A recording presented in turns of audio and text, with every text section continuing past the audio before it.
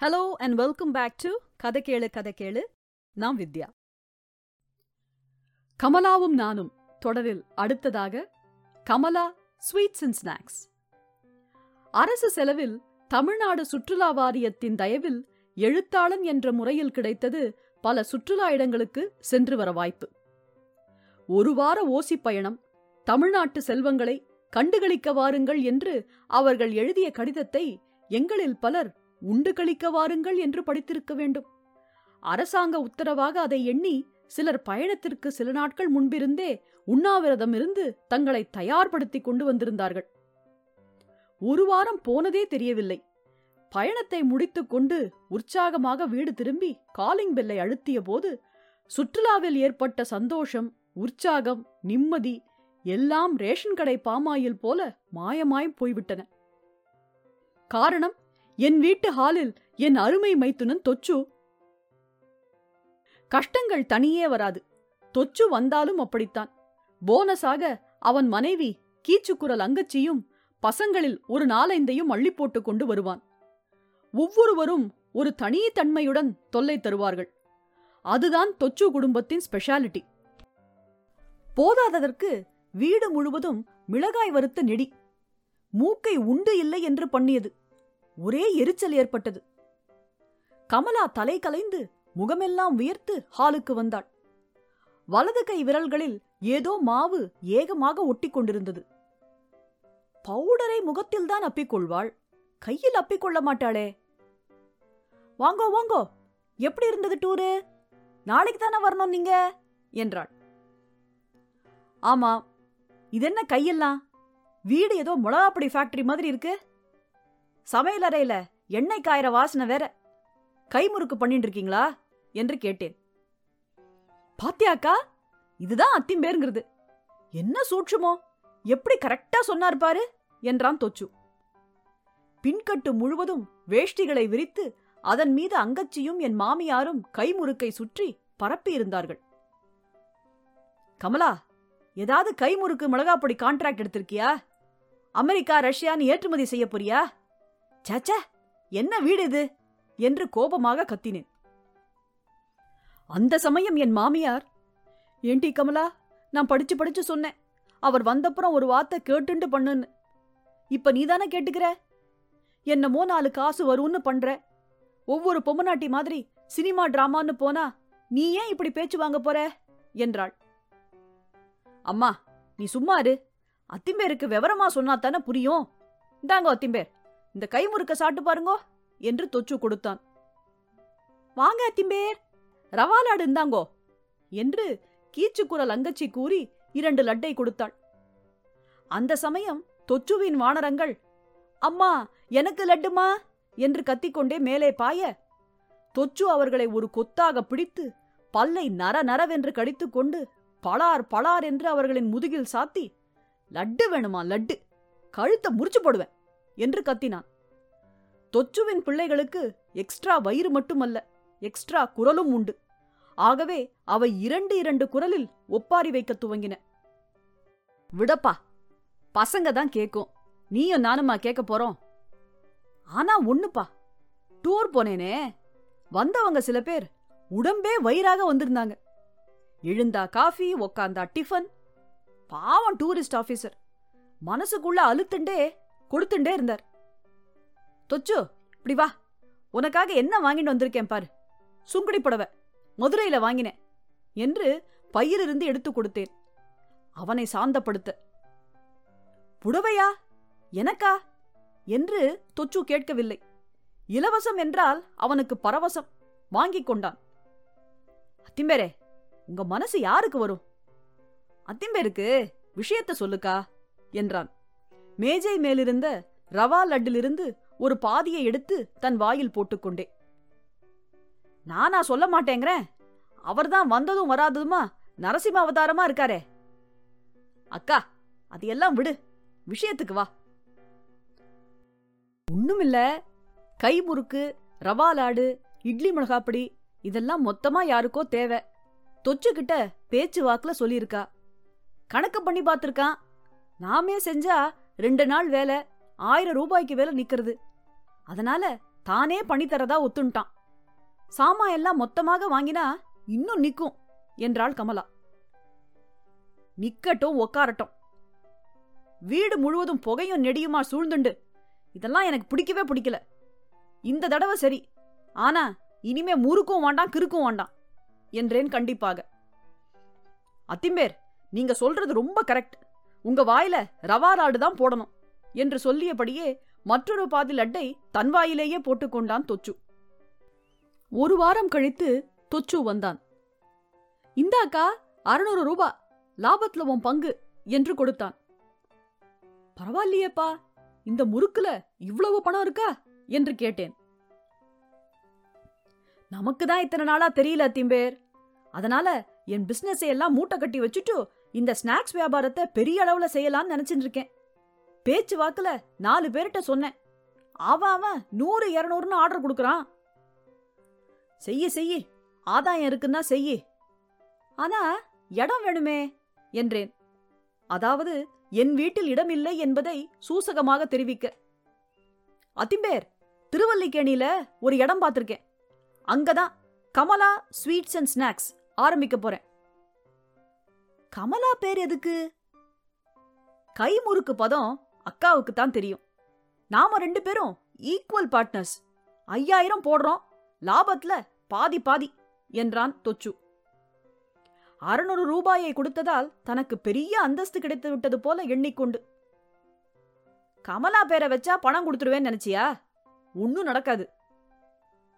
தொச்சு, என்ன கண்டா மட்டும் இல்ல, உன் பேரை கேட்டாலும் எரிச்சல் வரும்னு சொன்னேனே, கேட்டியா?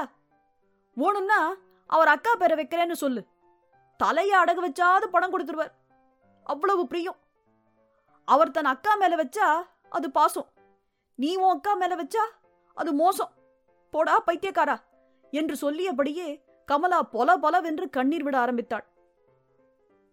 கமலா சினிமாவில் நடித்தால் அழுகை காட்சியில் கிளிசரினே தேவைப்படாது.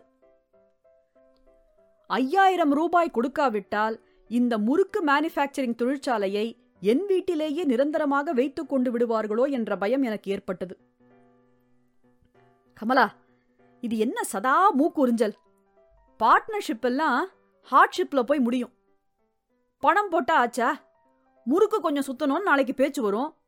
அப்புறம் நான் ஒரு பிரபல எழுத்தாளன்.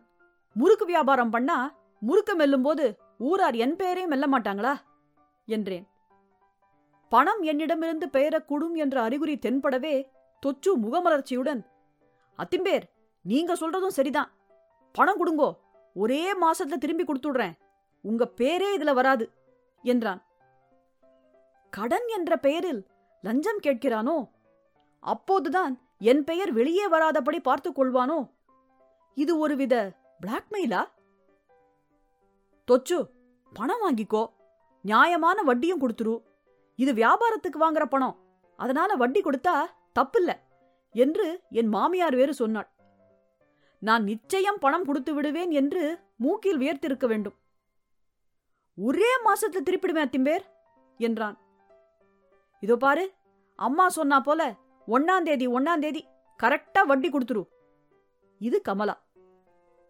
ஒரே மாதத்தில் பணத்தை திருப்பி கொடுக்க போகிற போது 1ஆம் தேதி என்று எப்படி 2 தரம் வரும்? வராது என்பது மட்டுமல்ல, தொச்சுவிடம் கொடுத்த பணமும் வராது, வட்டியும் வராது என்பது எனக்கு தெரியும். சரி என்றேன். ரீக்கு பதில் நீயை மனதில் நரநரவென்று உச்சரித்துக் கொண்டேன். கமலா ஸ்வீட்ஸ் அண்ட் ஸ்நாக்ஸ் என்ற புதிய போர்டு மாட்டப்பட்ட அந்த 17ஆம் நூற்றாண்டு திருவல்லிக்கேணி கட்டிடத்தில் தொச்சு கடையை துவங்கினான். அங்கச்சி புது பட்டுப்புடவை சரசரக்க வரவேற்றாள். தொச்சு ஜரிகை கரை வேட்டி, சில்கு ஜிப்பாவுடன் பரபரப்புடன் இருந்தான். அவனது பிரஜைகள் லட்டுமா சீடமா என்று பறந்து கொண்டிருந்தன. அதில் ஒன்றை தொச்சு ஆத்திரத்துடன் பிடித்து, சீடையா வேணும், பீட, பழுத்திடும் தாட, பிஞ்சிடும் குடைக்காம்பு என்று சொல்லி காதை திருகினான். தொச்சு டி ராஜேந்திரன் விசிறி இல்லை. இருந்தாலும் சமயத்தில் இப்படி மோனையுடன் பேசுவான், முக்கியமாக கோபம் வரும்போது. நான் கொடுத்த பணத்தில் பெரும் பகுதி புடவை வேஷ்டிக்கே சரியாக போயிருக்கும் என்று தோன்றியது. தொச்சு, பிரமாதப்படுத்திட்டியே. உன் ஸ்வீட்ஸ் ஸ்நாக்ஸ் எல்லாம் ஓஹோன்னு போக போறது பாரு. ஆல் தி பெஸ்ட் என்றேன். அடுத்த 2-3 வாரங்கள் தினமும் ஏதாவது பட்சணம் கமலா ஸ்வீட்ஸ் அண்ட் ஸ்நாக்ஸிலிருந்து வந்து கொண்டிருந்தது. அத்திம்பேர், 3 மாமி 3 ஷிஃப்ட்ல கைமுறுக்கு சுத்துறாங்க.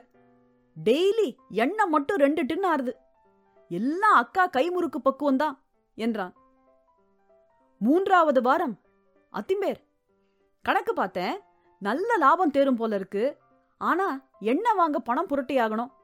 ஆரம்பம் பாருங்கோ, பணம் கொஞ்சம் டைட்டா இருக்கு என்றான். புதுமுக நடிகரைப் போல உணர்ச்சி இல்லாத முகபாவத்துடன் ஓஹோ என்றேன். அன்றுதான் என் 2 நாவல்களை வெளியிட்ட பத்திரிகையிலிருந்து 6000 ரூபாய் வந்திருந்தது. கமலாவுக்கு அது தெரியும். ஆகவே அவள் சூடாக ஒரு லேசர் பார்வை பார்த்தாள். அவள் பேச ஆரம்பிக்கும் முன், தொச்சு, என்கிட்ட பணம் கிணம் கேட்காத. 1 மாசத்துல தரேன்னு நீ சொன்னபடி தந்துடு. ஓன் வியாபாரம் ஓன் பொறுப்பு என்றேன். சரி அத்திம்பேர், வடிவேலு கிட்ட வாங்கிக்கிறேன். 3 வட்டி கேட்பான். இருந்தாலும் அவனை விட்டா வழி இல்ல. அடடே, முதல்ல தேங்காய் போலி போட்டேன். இந்தாங்கோ, வரேங்கா என்று சொல்லிவிட்டு போனான் தொச்சு. அடுத்த கணம் அல்லது கணத்தின் 1000ல் 1 பங்கு நேரம் கழிவதற்குள் கமலா, ஏன் பணத்தை ஊருக்கு அனுப்புறதா உத்தேசமா? வீட்டுக்கு ஓடு மாத்தணும்னு உங்க அம்மா எழுதியிருந்தாளே, அதுக்கு அழுதாகணுமா? எலியும் பெருச்சாளியும் குரூப் டான்ஸ் ஆடின்னு இருக்கு வீட்டுல. வெள்ளை ஏன் அடிக்கிறீங்க? ஸ்னோசெம், ஆயில் டிஸ்டம்பர் ஏதாவது அடிக்கலாமே அந்த சேத்து சுவருக்கு. என்ன, நான் கத்திண்டே இருக்கேன், பேசாம இருந்தா என்ன அர்த்தம்? நீ கத்திண்டே இரு, நான் ஊருக்கு பணத்தை அனுப்புறேன் அப்படின்னு சொல்றீங்களா என்று புரிந்து தள்ளினாள். கமலா, உன் தம்பிக்கே பணத்தை கொடுத்துட்டு இருக்கணும்.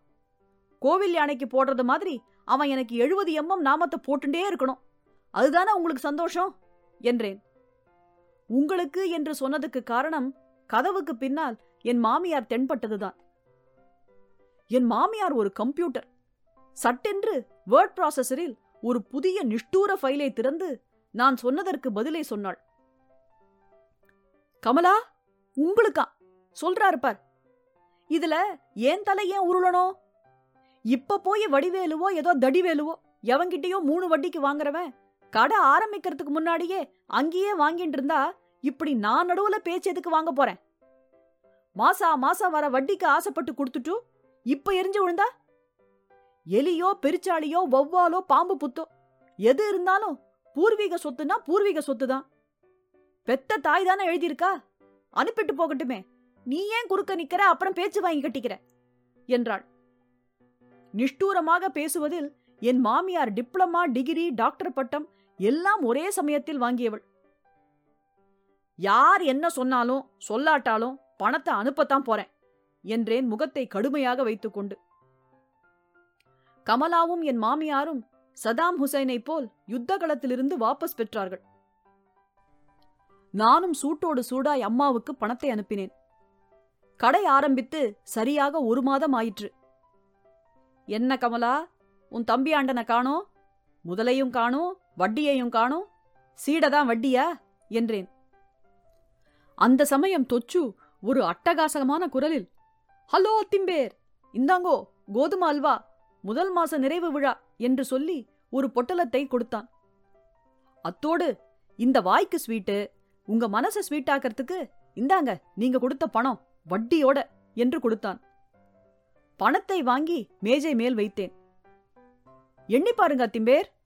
அக்கா, சூடா 1/2 கப்பு காஃபி கொடு என்று வழக்கத்தை விட உரிமையாக கேட்டான். எதுக்குப்பா எண்ணணும், எல்லாம் சரியாத்தான் இருக்கும்.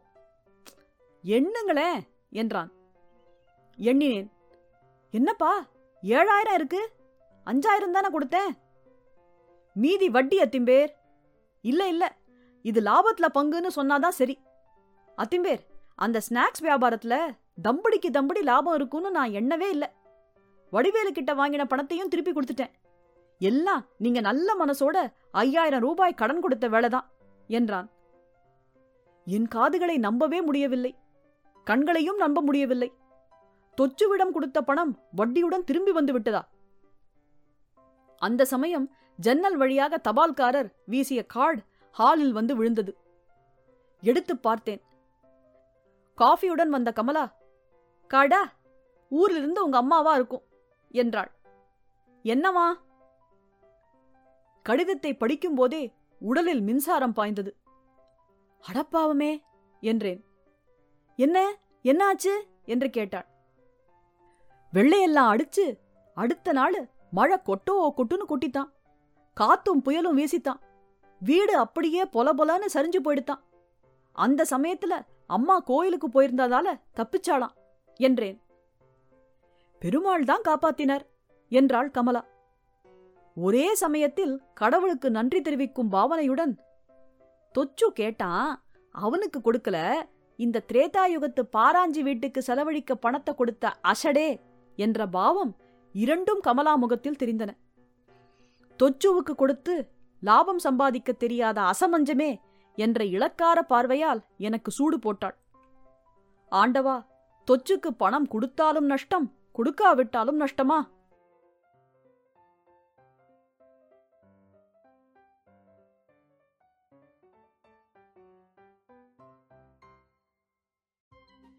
கமலாவும் நானும் தொடரில் அடுத்ததாக கமலாவும் எருமை மாடும். பொழுது விடிந்தால் சில வீடுகளில் டிவி போடுவார்கள், சில வீடுகளில் ரேடியோ போடுவார்கள், வேறு சில வீடுகளில் சுப்பிரபாதம் போடுவார்கள். ஆனால் என் வீட்டில் விடிந்ததும் போடப்படுவது சண்டை.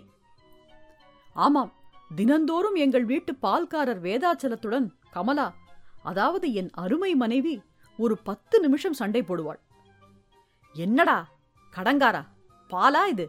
இல்ல பாலாரா, புழலேரியா, செம்பரம்பாக்கமா? வர வர பால்ல ஒரே தண்ணி, அடுத்த மாசத்துல இருந்து நிறுத்திட போறேன் என்று கத்துவாள். வருஷம் 365 நாள், லீப் வருஷத்தில் 366 நாள். இதே ராகம், இதே பல்லவி. 2 வருஷமாகத்தான் வேதாச்சலம் பால் ஊற்றுகிறான். அதற்கு முன் அவனுடைய அப்பா தணிகாச்சலம் பால் ஊற்றி வந்தார். அவரிடமும் கமலா இதே பாட்டு. ஆனால் சாகித்யத்தில் சிற்சில வார்த்தைகள் மாறியிருக்கும். என்னடா கடங்காரா என்று சொல்ல மாட்டாள். என்னங்க தணிகாச்சலம் என்று சொல்லுவாள். கமலா எவ்வளவு கத்தியும் எருமை மாடு முதுகின் மேல் தண்ணீர் பட்டது மாதிரி எதுவும் அவன் மனதில் ஒட்டாது. பார்க்க போனால் அப்படி கமலா கத்தாவிட்டால் அம்மாவுக்கு என்ன உடம்போ என்று யோசிப்பான். கமலா கத்துவதை கேட்டு கேட்டு என் காது மரத்து விட்டது என்று கூட சொல்லலாம். ஒரு காது வழியாக புகுந்து அதே காது வழியாக வெளியே போய்விடும். ஆனால் அன்று என் போதாத வேளை.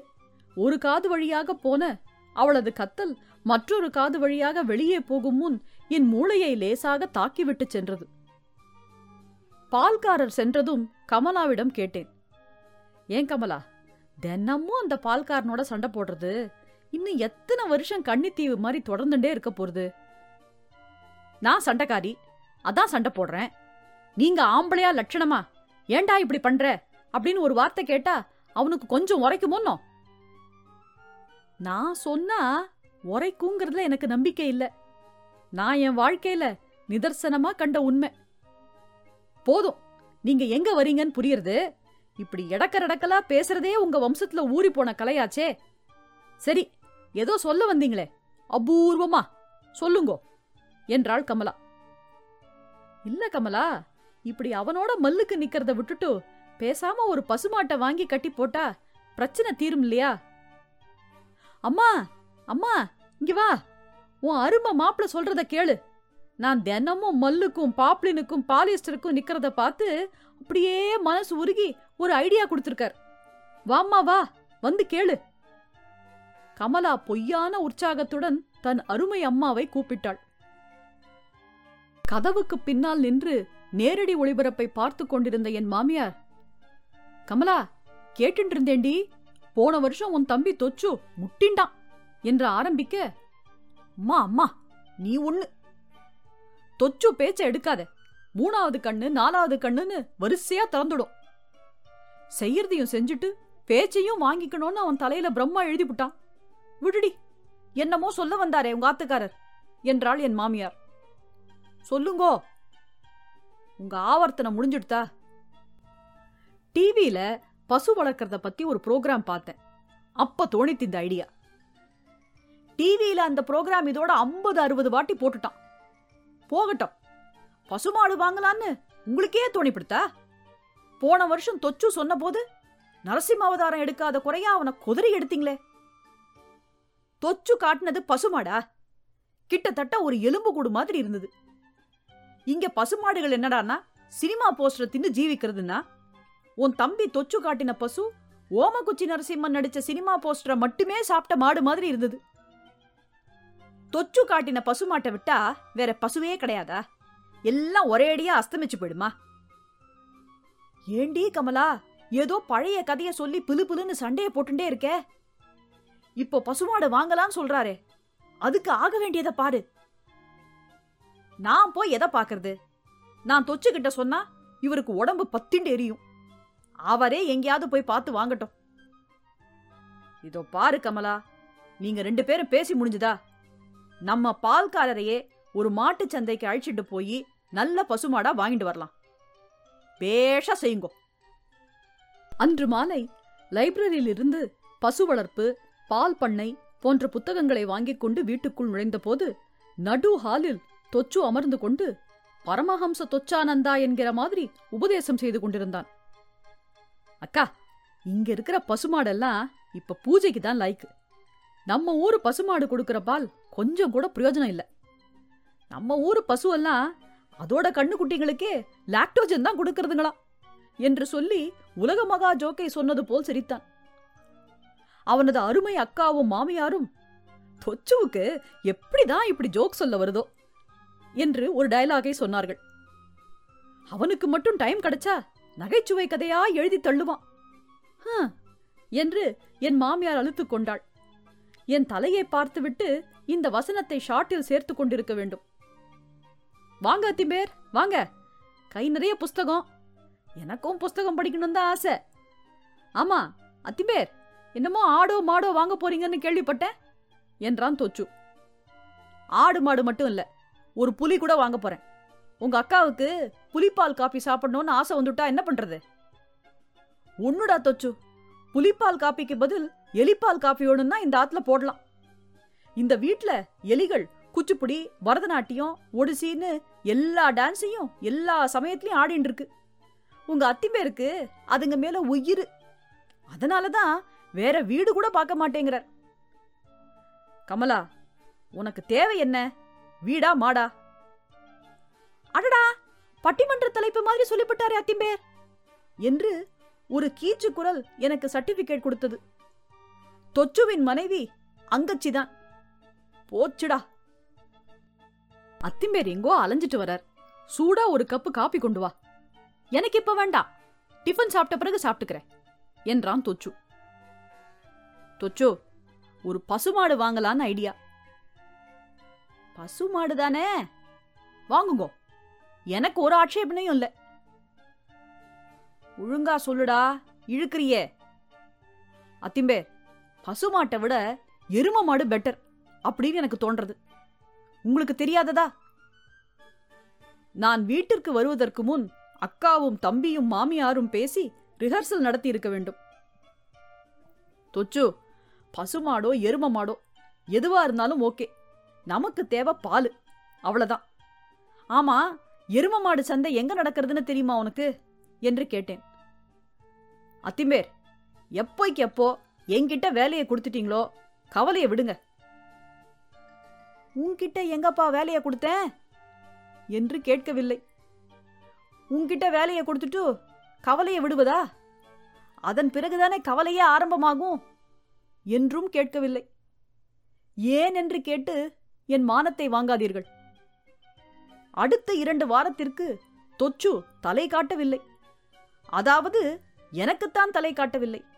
ஆனால் நான் இல்லாத சமயத்தில் அக்காவை பார்த்துவிட்டு போயிருக்கிறான் என்பதை என்னால் ஊகிக்க முடிந்தது. பால்காரருடன் கமலாவும் சண்டை போடாததிலிருந்து எங்கள் வீட்டில் வெண்மை புரட்சி விரைவில் வெடிக்கக்கூடும் என்று தெரிந்தது. ஆனால் எனக்கு தெரியாதது இந்த வெண்மை புரட்சி வெடிப்பதால் என் பர்சிற்கு எவ்வளவு சேதம் ஏற்படும் என்று. அடுத்த 2 வாரத்திற்கு அத்திம்பேர், பால் கவலையை விடுங்கோ. இன்னும் 2 அல்லது 3 வாரம்தான். அதுக்கு முன்ன ஒரு 1000 rupees கொடுங்கோ என்று தொச்சு ஒரு நாள் காலை கேட்டான். கடன் வாங்கும்போது இங்கிலீஷில் கேட்டால் கூச்சம் ஏற்படாது என்று யாரோ தொச்சுவிற்கு சொல்லிக் கொடுத்திருக்க வேண்டும். பார்க்க போனால் தொச்சுவை பொறுத்தவரை இந்த உபதேசம் தேவையில்லாதது. 1000 ரூபாய் தான்னு வாய் புளிச்சதோ மாங்காய் புளிச்சதோன்னு கேட்டுட்ட. ரூபா என்ன கூரையிலேருந்து பிச்சுண்டு கொட்டுறதா? ஏண்டாப்பா, மாடு வாங்குற வேலையை உன்கிட்டயா கொடுத்தேன்? என்ன அழுத்துக்கிறீங்க? அவன் என்ன 10,000 20,000 கேட்டானா என்று கமலா கார்கில் குரலில் ஆரம்பிக்க, கமலாவின் பின்னாலேயே வந்த கமலாவின் அம்மா, அடி அசடு, அவ்வளவு பணம் எல்லாம் அவன் அம்மா அக்கா தாண்டி கேட்கலாம் என்றாள். பாவம், தொச்சு கேட்டதே இல்ல பாரு. கமலா, ஏதாவது சொல்லி என் கோபத்தை கலராத. தொச்சு கேட்ட உடனே தலையை அடகு வச்சாது பணத்தை திரட்டி கொடுக்கணுமா? உங்க தலையை அடகு வச்சா 1.25 ரூபாய் கூட கிடைக்காது. அக்கா, ஏன் வீண் வார்த்தையை வளர்க்கற? அத்திம்பேரே, பணம் கூரையை பிச்சுண்டு வருதா அப்படின்னு கேட்டேளோன்னோ? நீங்க ஜீனியஸ். எப்படிதான் கரெக்டா வார்த்தையை செலக்ட் பண்ணி கேட்கிறேளோ என்று தொச்சு சமாதான முயற்சியில் இறங்கினான். கேளுங்கோ அத்திம்பேர், கூரையை போடத்தான் ரூபா கேட்டேன். நாளைக்கு மாடு வந்தா கொட்டகை வேணாமா? நம்ம மாட்டுக்கு கொட்டகையெல்லாம் நன்னா இருக்க வேண்டாமா? சுற்றுச்சூழல் சுத்தமாவும் சுகாதாரமாவும் இருந்தாதானே பால் நிறைய கறக்கும்னு இன்டர்நெட்ல படிச்சேன் என்றான். மாடு இருக்கிற திசையே தெரியல, கூரையா கொட்டகையா இன்டர்நெட்டான். அத்திம்பேர், மாடு இருக்கிற திசை வடக்கு. 15 நாளா என் வேலையெல்லாம் மூட்டை கட்டிட்டு மாடு வேட்டையில தான் இருக்கேன். நீ ஒரு வேலையில இறங்கினா உடம்பு கஷ்டத்தை பாப்பியா, பசிய பாப்பியா, தாகத்தை பாப்பியா? இந்த மாதிரி சர்டிபிகேட்டை இதுவரை கமலா 1000 கணக்கில் கொடுத்திருப்பாள். சே, தப்பு பண்ணிவிட்டேன். கணக்கில் வைத்திருந்தால் கின்னஸ் ரெக்கார்ட் புத்தகத்தில் கமலாவின் பெயரை வரச் செய்திருக்கலாம். கமலா, தொச்சுவ பேச விட. அத்திம்பேர், நான் நிறைய விசாரிச்சேன். மாடு வாங்கணும்னா குஜராத் போகணும், இல்லைன்னா பஞ்சாப் போகணும். வேற எங்க மாடு வாங்கினாலும் அது வெறும் சும்மாடுதான். இதோ பாரு தொச்சு, சொல்லி முடிக்கிறேன் இருங்கோ, அதுக்குள்ள அவசரப்படாதீங்கோ. இங்க இருக்கிற மாடுகள் கறக்கிற பால்ல கொஞ்சம் பால் பவுடர் போட்டாதான் பால் பாலா இருக்கும். இல்லாட்டா பால் தபால் தான். அதுக்காக டெல்லி பள்ளின்னு யாருப்பா போறது? செலவை சொல்லு முதல்ல. தொச்சு, நீ என்னமோ உல்லாச பயணம் செய்யறதுக்கு டெல்லி போறதா உன் அத்திம்பேர் நினைக்கிறார். உள்ளூர்லயே ஒரு மாடை வாங்கி போடு. அது ஆடி கறக்கிற மாடோ பாடி கறக்கிற மாடோ எப்படி இருந்தாலும் சரி, உன் அத்திம்பேருக்கு ஆடவும் வரும் பாடவும் வரும் என்றாள் கமலா. சும்மா இருக்கா, நீ ஏதாவது குத்தலா சொல்லிண்டு. அத்திம்பேரே, பஞ்சாப் ஹரியானா பக்கம் இருக்கின்ற முர்ரா எருமைகளைப் போல அருமையான எருமைகள் எதுவும் கிடையாது. விலை கொஞ்சம் கூட குறைய ஆனாலும் வாங்கி போட்டுட்டா பால் தாராளமா கிடைக்கும். பால், தயிர், வெண்ணெய், நெய் எதுக்கும் பஞ்சம் இருக்காது, மிதமிஞ்சி இருக்கும். இந்தாடா தொச்சு அப்படின்னு நீங்களே எனக்கு கொடுப்பீங்க. உனக்கு மட்டும் இல்ல, உன் சித்தப்பா பெரியப்பா அவங்களுக்கும் தருவேன். தொச்சு, இதெல்லாம் நடக்காத கதை என்றேன் தீர்மானமாக. எனது எத்தனையோ தீர்மானங்கள் தவிடுபொடியானது போல் இதுவும் ஆயிற்று. முப்படை தளபதிகள் மாமியார், கமலா, தொச்சு மூவரின் முன்னே நான் வெறும் சின்ன கொசு. டெலிபோன் அலறியது. தொச்சுவாகத்தான் இருக்கும் என்று எண்ணிக்கொண்டே அல்லது பயந்து கொண்டே டெலிபோனை எடுத்தேன். அத்திம்பேர், எல்லாரும் சௌக்கியமா? டெல்லியில பயங்கர வெயில், மெட்ராஸ் கத்திரி வெயில் இதுக்கு முன்ன ஒண்ணுமே இல்ல. சரிப்பா, போன காரியம் என்னாச்சு அத முதல்ல சொல்லு. 4 பேரை விசாரிச்சேன். என்னோட ஸ்கூல்ல படிச்ச தோத்தாத்திரிய கண்டுபிடிச்சிட்டேன். அவன் என்னோட படிக்கிறச்சே சுத்த வடிகட்டியா இருந்தான். இப்போ ரொம்ப தேறி போயிட்டான். போகட்டும், அவனாவது தேறினானே. அத்திம்பேர், என்ன நைஸா கிண்டல் பண்றீங்க. அது இருக்கட்டும், நாளைக்கு சகாதாரா போறேன். அங்கதான் நல்ல எருமைங்க கிடைக்குமா, விலையும் ஜாஸ்தி இருக்காது.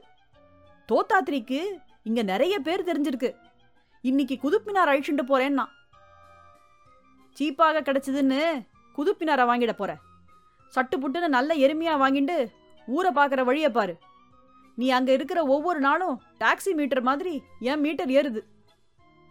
கால்நடை இலாக்காவில் ஒரு வெட்டினரி டாக்டர் அவனுக்கு ஃப்ரெண்டாம். அவர் தான் ஹெல்ப் பண்றார். அப்புறம் ஏதாவது பார்த்து கொடுன்னு சொல்லியிருக்கான். ரொம்ப பார்த்து ரொம்ப கொடுத்துற போற. உன் கை தாராளம். அது இருக்கட்டும், மாட்டை எப்படி கொண்டு வர போற? ஒரு சூட்கேஸ்ல போட்டு எடுத்துட்டு வந்துட்டுமா? அத்திம்பேர், இதை பாருங்கோ, இந்த மாதிரி சில்லறை கவலையெல்லாம் என்கிட்ட விட்டுருங்கோ. அதுவும் சரிதான், சின்ன கவலைங்க உனக்கு, பெரிய கவலைகள் எனக்கு, அப்படித்தானே? போங்க அத்திம்பேர், எப்பவும் எழுதுறா மாதிரி ஜோக்காவே பேசுவீங்க. இது எஸ்டிடி கால், மீட்டர் விஷம் போல ஏறிடும். வச்சுட்டுமா? கார்கில்ல சண்டை நடக்கிறது. இப்ப போய் அங்க போயிருக்காரே அக்கா. ஏங்கா, டெல்லிக்கு பக்கத்துல தானே கார்கில். ஏன் தான் இப்படி குண்டு போடுற இடத்துக்கெல்லாம் போறாரோ? தொச்சுவின் மனைவி அங்கச்சி சாதாரணமாக பேசினாலே அழுது கொண்டே முகாரிராக ஆலாபனை பண்ணுவது போல இருக்கும். இப்போது கேட்கவே வேண்டாம். அசடே, தொச்சு பெரிய கில்லாடி. சண்டை நடக்கிற இடத்துக்கெல்லாம் அவன் போக மாட்டான். அம்மா, அங்கச்சிக்கு அரை கப்பு காப்பி கொடு என்று சொன்னாள் என் மனைவி. காப்பின்னு சொன்னதும் ஞாபகம் வருது. ஆத்துல மருந்துக்கு கூட காப்பி பொடி இல்ல. நானும் 10 நாளா இவர்கிட்ட சொல்லிண்டே இருக்கேன். மாடு மாடுன்னு அலைஞ்சிட்டு இருந்ததுல அவருக்கு டைமே இல்ல என்றாள் அங்கச்சி. சந்தடி சாக்கில் கந்தகப்பொடி வைப்பதில் அவள் கில்லாடி. மாடு பேரை சொல்லி தொச்சு குடும்பம் நன்றாகத்தான் நம்மிடம் கறக்கிறது என்று ரகசியமாக நினைத்துக் கொண்டேன். உரத்த சிந்தனை செய்தால் கூட கமலாவுக்கு கேட்டுவிடும். கமலாவுக்கு எக்ஸ்ட்ரா ஸ்பெஷல் பாம்பு செவி. ஏன், என் கனவில் வரும் டயலாக்குகள் கூட அவளுக்கு கேட்டுவிடும். அங்கச்சி, நீ ஒன்னும் கவலைப்படாத. தொச்சுவுக்கு ஒன்னும் ஆகாது. அவன் பத்திரமா திரும்பி வருவான். வந்ததும் ஆஞ்சநேயருக்கு நான் வடமாலை சாத்திடுறேன் என்றாள் என் மாமியார். பாட்டி பாட்டி, எவ்வளோ வடமாலை சாத்த போறீங்க? எனக்கு வடை ரொம்ப பிடிக்கும் என்று தொச்சுவின் பிரஜை ஒன்று குரல் கொடுத்தது. யார் யாருக்கு என்னென்ன பிடிக்குமோ சொல்லிடுங்க, அதையெல்லாம் ஆஞ்சநேயருக்கு சாத்திரதா வேண்டிக்கலாம் என்றேன். உன் மாப்பிள அகஸ்தியர் இப்போ துர்வாசர் ஆயிட்டார். கோவம் வந்துடுத்து. அந்த சமயம் டெலிபோன் மணி அடித்தது. தொச்சுதான். ஸ்பீக்கர் போனை கையில் எடுத்துக்கொண்டு அங்கச்சி ஓவென்று கத்தி பேசினாள். யாரு? நான் தான் அங்கச்சி பேசுறேன். எப்படி இருக்கீங்க? சண்டை நடக்கிற இடத்துக்கெல்லாம் போகாதீங்க. உங்களை பத்தி தான் ஒரே கவலை. மாடு என்னாச்சு? இதோ அத்திம்பேர்கிட்ட பேசுங்கோ. அத்திம்பேர், ஒன்னும் கவலைப்படாதீங்கோ. மாடு வாங்கிட்டேன். வேலைக்கு 4 லிட்டர் கறக்கிறது. எருமைனாலும் பாக்கிறதுக்கு லட்சணமா இருக்கு. அப்போ அழகு போட்டியிலையும் கலந்துண்டு பிரைஸ் ஜெயிக்கும். வருங்கால மிஸ் மெட்ராஸ் எருமையை வாங்கிருக்கியோ? ரயிலில் புக் பண்றத பத்தி விசாரிச்சு உடனே புக் பண்ணிட்டு கிளம்புப்பா. அங்கச்சி ஒரே கவலைப்படுறா. அவ 4 நாளா அவ வீட்டுல பச்சை தண்ணி கூட சாப்பிடல. பசி தாகம் எடுக்கும்போது இங்க வந்து சாப்பிடுறா. போங்க அத்திம்பேர், எல்லா சமயத்திலையும் டக்கு டக்குன்னு எப்படிதான் ஜோக்கடிக்க வருதோ. எருமைக்கு எவ்வளோ ஆச்சு? அப்படி இப்படி அரைகுறை இந்தியில பேசி 12க்கு முடிச்சிட்டேன். சரிப்பா, சீக்கிரம் ஊரை பார்க்க வந்து சேரு. இப்பவே உங்க அக்கா ஃபில்டர்ல காஃபி பொடியை போட்டு டிகாக்ஷன் ரெடி பண்ணி வச்சிருக்கா. எருமை வந்த உடனே பால் கறந்து உனக்கு தான் முதல் காப்பி என்றேன். என்ன கமலா, எருமைக்கு போய் 12,000? தொச்சு ஜாஸ்தி தான் கொடுத்துட்டான் போல இருக்கு. வேலைக்கு 5 லிட்டர் கறக்கிற மாடுன்னா விலையும் ஏறத்தாழ இருக்கத்தானே செய்யும். 5 லிட்டரா? தொச்சு 4 லிட்டர் தானே சொன்னான். அதுக்குள்ள 5 ஆயிடுத்து. அது டெல்லியிலேருந்து வந்து சேரத்துக்குள்ள 30-40 லிட்டர் ஆயிடும் போல இருக்கு. பால் கறந்து மாடாது கமலா. போறோம், அசடாட்டம் பேசாதீங்கோ. மாடு விற்கிறவன் கிட்ட 4 லிட்டர் கறக்கிற மாட்டுக்கு நம்ம வீட்டுக்கு வந்ததும் நல்ல தீனி கீனி கொடுத்தா இன்னும் 2 லிட்டர் கூட கறந்துட்டு போறது. தாராளமா கறக்கட்டும், எனக்கு ஒரு ஆட்சேபனையும் இல்லை. மாட்டு கொட்டகையில கோலம் போட்டு வெயி. தொச்சுக்கிட்டேந்து தகவல் ஒண்ணுமே காணுமே. நீங்க தான் போன் பேசினா அதிக பில் ஏறிடும், அவசியமானா மட்டும் பேசுன்னு சொல்லியிருக்கீங்களே. அத்திம்பேரோட பணம்னா அவனுக்கே கரிசனம் ஜாஸ்தி. அதுவே உங்க போரும் கமலா. என்னுடைய கொள்ளு தாத்தா எள்ளு தாத்தான்னு ஆரம்பிச்சிடாத என்று நான் சொல்லிக் கொண்டிருக்கும் போதே டெலிபோன் மணி அடித்தது. அத்திம்பேர், தொச்சு பேசுறேன். ஒரு சின்ன பிரச்சனை. நீ ஏன் ஒரு பிரச்சனை? உனக்கு ஒரு பிரச்சனையா? தமாஷா விடுங்க அத்திம்பேர். மாட்டை ரயில்ல புக் பண்ண போனேன். ஒரு ஆளை வச்சு ஓட்டிட்டு போனேன் ரயில்வே ஆபீஸுக்கு. அவங்க பெரிய குண்டை தூக்கி போட்டுட்டாங்க. என்ன குண்டு? அதை தூக்கி அப்படியே கார்கில்ல போட வேண்டியது தானே? கரெக்ட் அத்திம்பேர். கார்கில் சண்டையால தான் இப்ப ப்ராப்ளமே. ராணுவ வீரர்களுக்கு சப்ளை, ஆயுத டேங்கு அதெல்லாம் அனுப்புவதற்கு கூட்ஸ் வண்டிகள் நிறைய தேவைப்படுவதனால இன்னும் 3 மாசத்துக்கு மாடு புக்கிங் போன்றவைகளுக்கு தடை பண்ணிருக்காங்களாம். அடப்பாவமே, லாரியில கொண்டு வர முடியாதா? லாரி சார்ஜ்ல 4 மாடே வாங்கிடலாம். ரயில்ல 3 மாசம் புக்கிங் கிடையாதுன்னா என்ன செய்யறது? என்னப்பா தொச்சு, மாட்டை வாங்கறதுக்கு முன்ன இதையெல்லாம் விசாரிச்சிருக்க வேண்டாமா? சரி, இப்ப என்ன செய்ய போற? எருமையை யாருக்காவது வித்துட்டு வந்து சேரு. டெல்லி எருமை பால் இல்லாட்டா குடிமுழுகி போயிடாது. வந்த விலைக்கு வித்துடு. ஸ்பீக்கர் போனில் பேசிக் கொண்டிருந்ததால் எல்லாவற்றையும் கேட்டுக்கொண்டிருந்தார்கள் கமலாவும் மாமியாரும். பாவி, பாகிஸ்தான் கடங்காரனால நமக்கு தான் கஷ்டம் நஷ்டம் என்று பொதுவாக சொன்னாள் கமலா. என் ரியாக்ஷனை கண்டுபிடிக்க, கஷ்டம் தொச்சுவுக்கு, நஷ்டம் எனக்கு. போகட்டும், உள்ளூர்லயே ஒரு மாடு வாங்கிண்டா ஆச்சு என்றேன். தொச்சு மேலிருந்த எரிச்சலை காட்டிக்கொள்ளாமல். காட்டினாலும் பிரயோஜனமில்லை என்பதால். ஆமா, அவனுக்கு ரொம்ப உடம்பு கஷ்டம் மட்டும் இல்ல, அத்திம்பேருக்கு நஷ்டம் ஆயிடுத்துன்னா அவனுக்கு மனசு கஷ்டம் வேற. அவன் மனசு கிடந்து அடிச்சுக்கும் என்றாள் என் மாமியார். சந்தர்ப்பத்திற்கு ஏற்ப சட்டென்று டயலாக்குகளை தயார் பண்ணுவதில் என் மாமியாருக்கு இணை என் மனைவி கமலாதான். 4 நாள் கழித்து தொச்சு வந்து சேர்ந்தான். அத்திம்பேர், எருமையை விற்கிறதுக்குள்ள நாம் பட்ட பாடு. தோத்தாத்திரிக்கு நிறைய பேர் தெரிஞ்சிருந்தும் உண்டு இல்லைன்னு ஆயிடுத்து. அடிமாட்டு விலை கேட்கறானுங்க. கடைசியில மாட்டை வித்தா போதும்னு எனக்கு ஆயிடுத்து. 8000க்கு தள்ளி விட்டுட்டேன். 4000 தானே நஷ்டம். போகட்டும், நான் ஜாஸ்தி எதிர்பார்த்தேன். பாவம், உங்க அக்காவுக்கு தான் ரொம்ப ஏமாத்தம் என்றேன். நீங்களே மனசு வந்து மாடு வாங்கணும்னு சொன்னது கடவுளுக்கே பொறுக்கல. கார்கில்ல சண்டையே வரவழைச்சுட்டார். கார்கில் போர் முடியட்டும் கமலா, நானே போய் ஒரு நல்ல முர்ரா எருமையா வாங்கிட்டு வரேன். வேணாம்பா, வேண்டவே வேண்டாம். அப்போ ஒரு உலக சண்டையே வந்தாலும் வந்துடும் என்றாள் கமலா. அடுத்த நாள், ஏண்டா கடங்காரா, இப்படி பால்ல தண்ணிய கொட்டுறியே, இது பாலாரா, பொருளேரியா, செம்பரம்பாக்கமா? கமலாதான். ஆஹா, வழக்கமான சுப்பிரபாதம் துவங்கிவிட்டது. கமலாவும் நானும் தொடரும்.